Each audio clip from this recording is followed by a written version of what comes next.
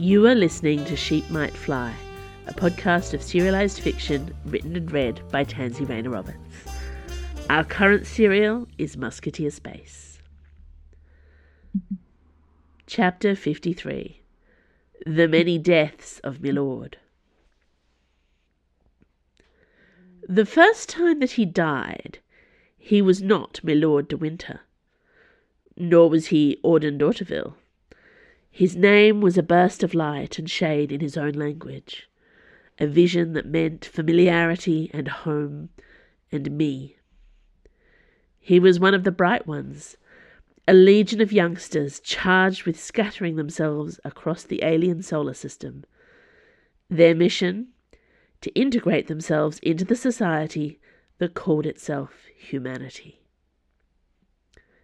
There were 4 of them in each pod, hurtling through the galaxy, away from the true suns, away from the light and heat and anything they had ever known. Was he even a he at this point?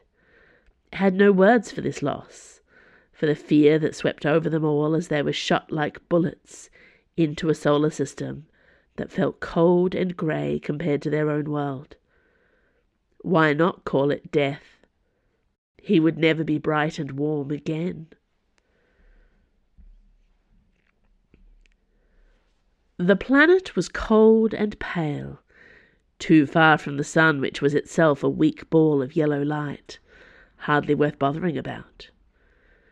2 pod siblings were dead, shaken badly on impact.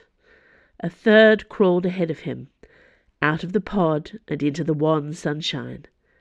She stood, already forming her flexible scarlet limbs into the body she had learned to make in basic training. He watched as she gave herself 2 arms, 2 legs. She grew hair from her scalp and nails from her fingertips.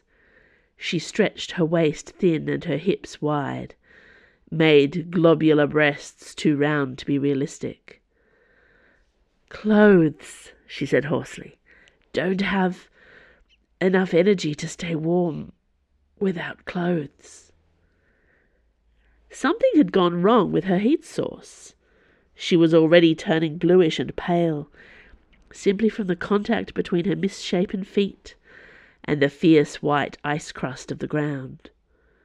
Winter, he realized.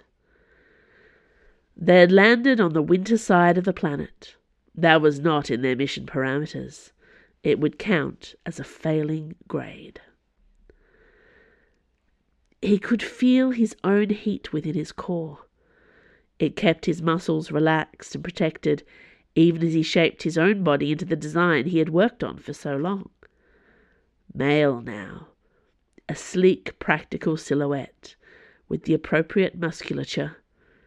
Toes, he had worked hard on his toes, ensuring a deliberate inconsistency between them.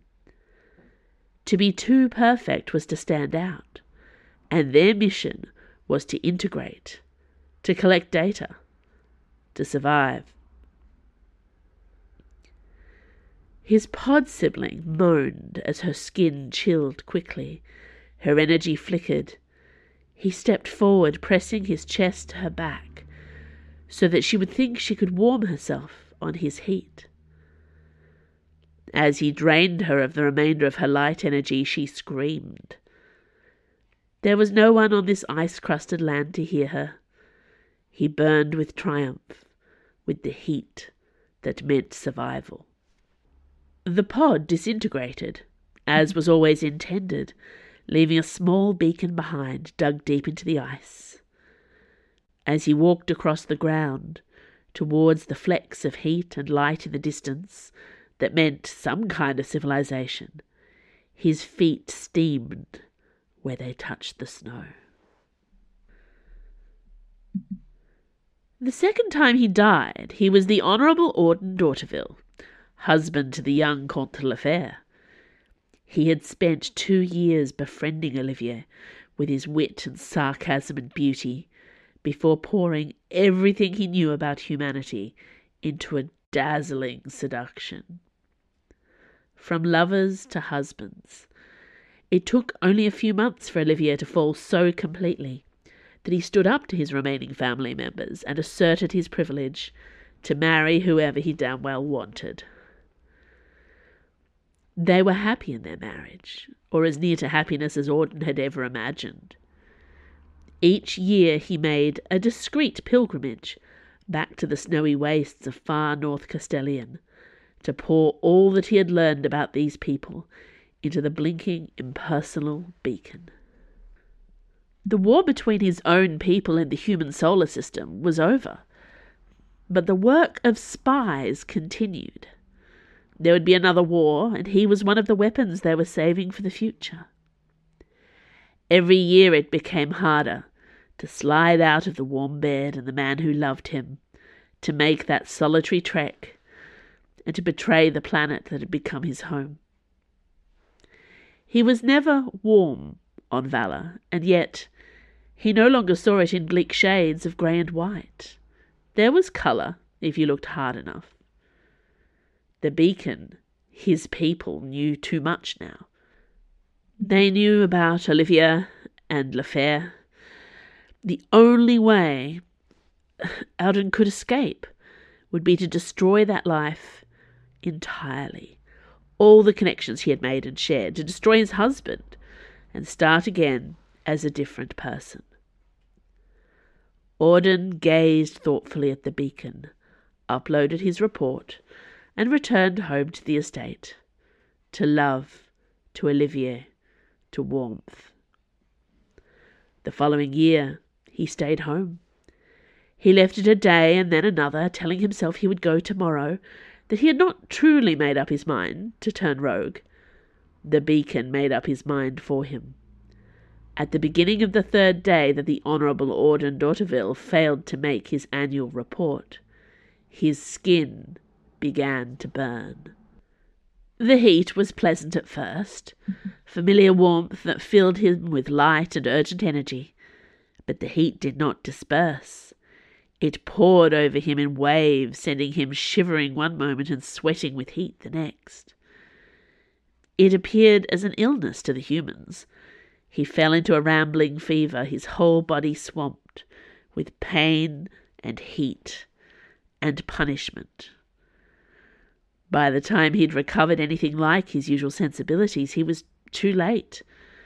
He found himself weighed down with heavy chains and cuffs, under sentence of execution by his own husband, who had finally, terribly discovered his secret.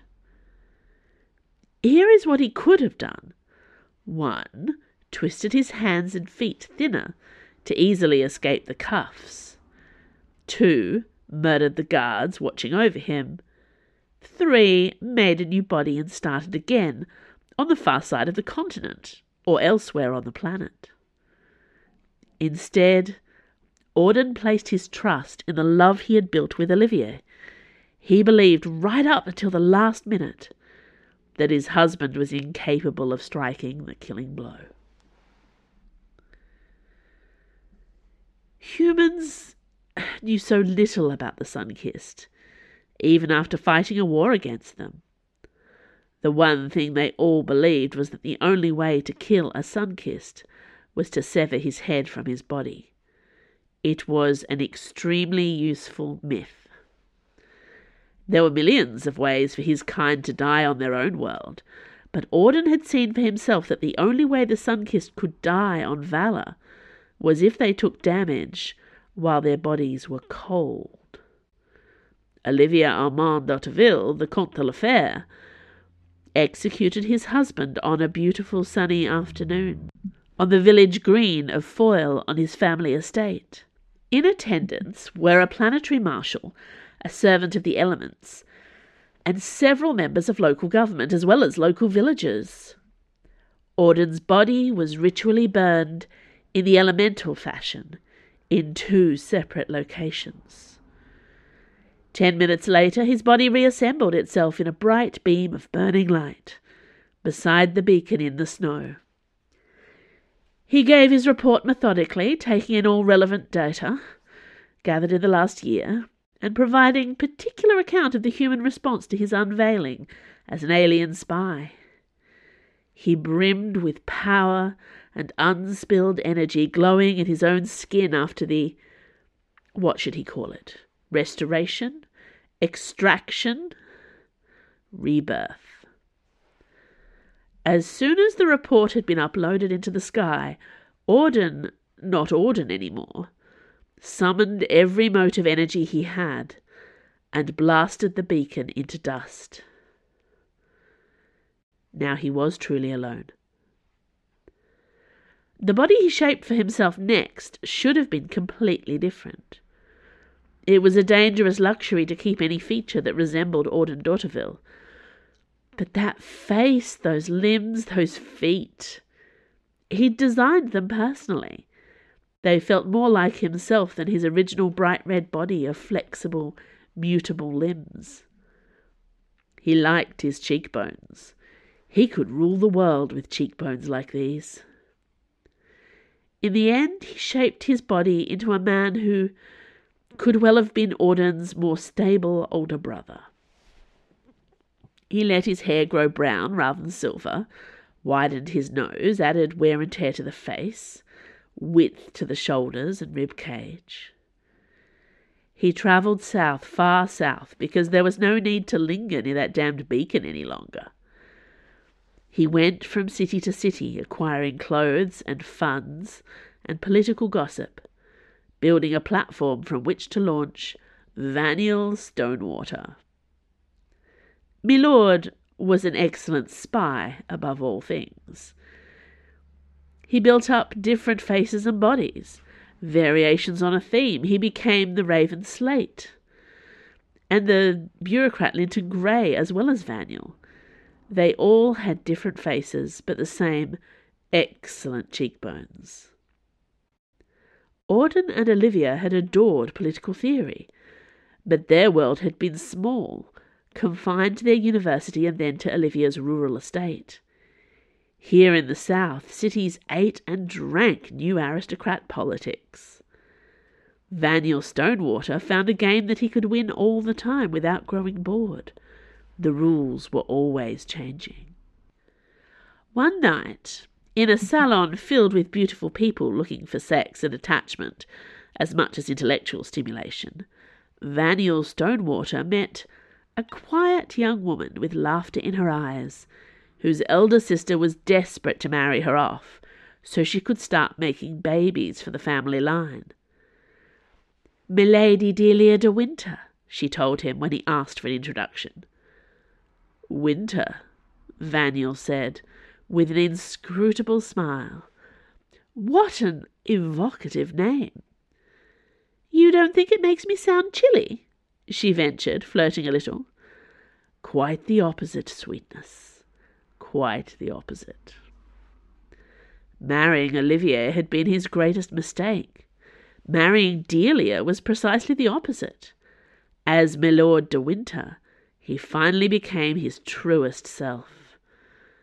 Such a shame that Delia had to die for him to truly profit from the marriage. Now, in the tower on the island at the end of the world, it was Vaniel de Winter's turn to die. Bee had ruthlessly guarded his safety when he was part of her family.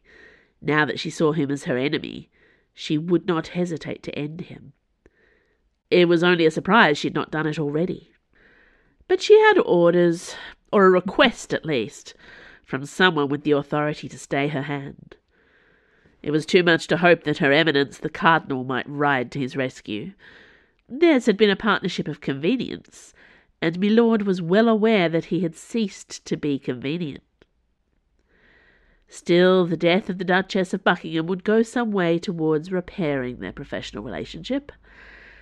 He had a professional reputation to uphold. Committing a murder remotely while locked in a tower, far from the victim, oh yes, that would remind people of what Milord de Winter was capable, even if he would not be de Winter after tonight. Marshal Felton came to him at midnight, when everyone else in this wretched tower was asleep. Milord sat with his feet up on the window-seat as the chime of the security system indicated that someone was punching in a code. He had already taken a dose of vision, a clever psychic drug, once used by air commanders to see into the minds of their pilots during battle. Combined with the Winter implant, it made for a whole different kind of weapon. When he closed his eyes, Milord saw through the eyes of Winter, a barefoot, silver-haired creature. Winter was a flirt, a dangerous weapon and a spy. All of Milord's selves were spies, of course, but Winter was the wickedest of them. He had built Winter himself, based on a set of programmable microstuds he bought on the black market from Mendaki traders. He was pretty sure they used them as some kind of long-distance interstellar sex toy. The microstuds looked like grains of pepper and could be added to any food or drink. Once lodged inside the victim's skin, they implanted the program directly into their brain. Milord had no control of Winter once the program was activated. It played out its own games of mockery and subversion. The Winter he had dosed the Duchess of Buckingham with months ago was a law unto itself. It had certainly performed the necessary tasks, pushing her towards the adultery she already desperately wanted to commit, nudging her to keep the coat that the Prince Consort had been foolish enough to wrap around her shoulders. The true value of Winter was in the information it provided. Milord could check in with the implant, with everything it had seen and done in the presence of the Duchess of Buckingham, through his use of vision. Tonight he learned that Buck had a house guest, a young man who had thwarted Milord more than once, and had an intimate connection to Dana d'Artagnan. Killing Buck was a matter of duty. Killing Conrad Sue would be a delicious treat, something to look forward to when duty was done. Milord relaxed, wriggling his bare feet against the cool stone of the tower wall. Felton stepped into the tower. "Milord," she said in a low whisper. He had her now. He had manipulated her to make her move against the Countess of Clarick. That was an excellent start. If Milord was to use Felton, really use her, then she must want to be used. "Did you come here to pray?" he asked now, stretching out along the ledge. "I don't know what I'm doing here," said Felton, her voice trembling. "It's all right," said Milord. "It's not your fault. You've been caught up in a conspiracy not of your making. You're on the wrong side, but you don't have to be." "I don't believe you. I don't trust you," said Felton. Milord exulted. He had cracked her open, using only words and ideas. It was the best kind of seduction. "Here," he said, crossing the tower floor, his warm soul stinging with the cold of the flagstones. "Share my wine, and we'll talk. I will answer any question you have about the crimes my sister-in-law has committed against Valor Justice, all in the name of friendship with those musketeers." He could not resist a sneer at musketeers, and he saw that Felton subconsciously mimicked him. Of course, she had an ingrained dislike and distrust of the Regent's own. She'd been one of the Red Hammers on Paris Satellite not so long ago. Felton wet her mouth with the wine and licked her lips, though it was more of a nervous habit than any particular thirst. Not enough. She must drink deeper. Milord continued. "It is Buckingham behind it, of course. Buckingham and her ambitions for this planet." "This planet," said Felton, taking another swallow of wine. There was something about the twist of her mouth as she repeated the words.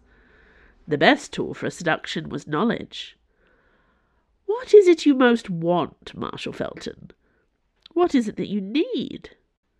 "Want? Need?" said Felton, waving the wine-glass as if it offended her. "My whole life collapsed because of want and need. I lost Paris because of want and need. I won't make that mistake again." "Oh," breathed my lord.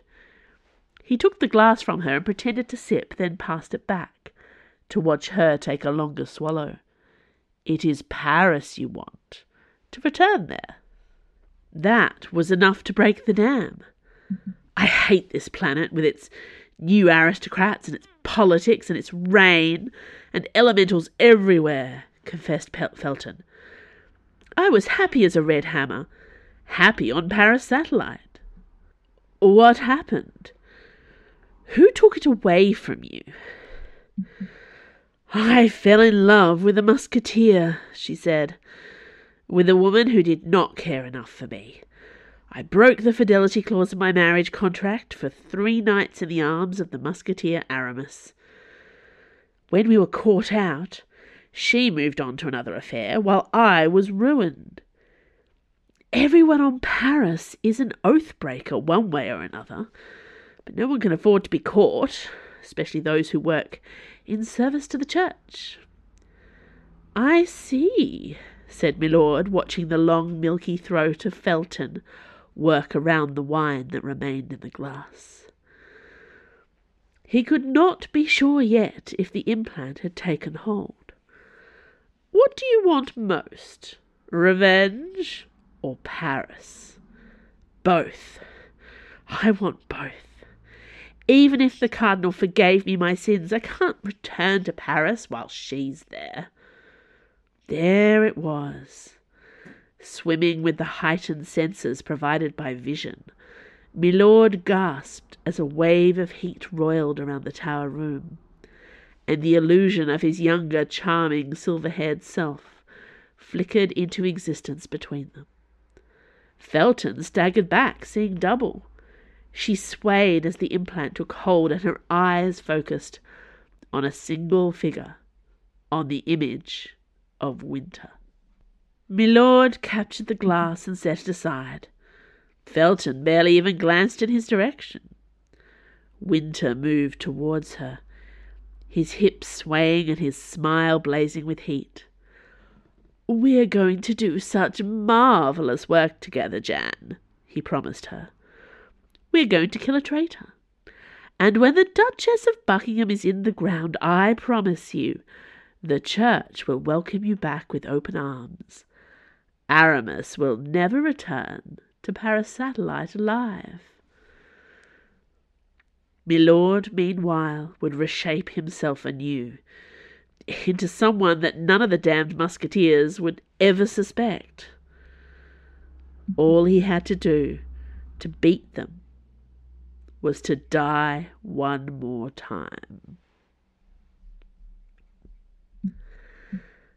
Thanks for listening to Sheep Might Fly. This podcast was recorded on Palawa land. I acknowledge and pay respect to the Tasmanian Aboriginal people as the traditional owners and continuing custodians of Lutruwita, Tasmania. Sheep Might Fly is produced and edited by Andrew Finch. You can sign up to my author newsletter for updates, follow me on Twitter at TansyRR, and if you like this podcast, consider supporting me at Patreon, where you can receive all kinds of bonus rewards, early ebooks, and exclusive stories for a small monthly pledge. See you next week.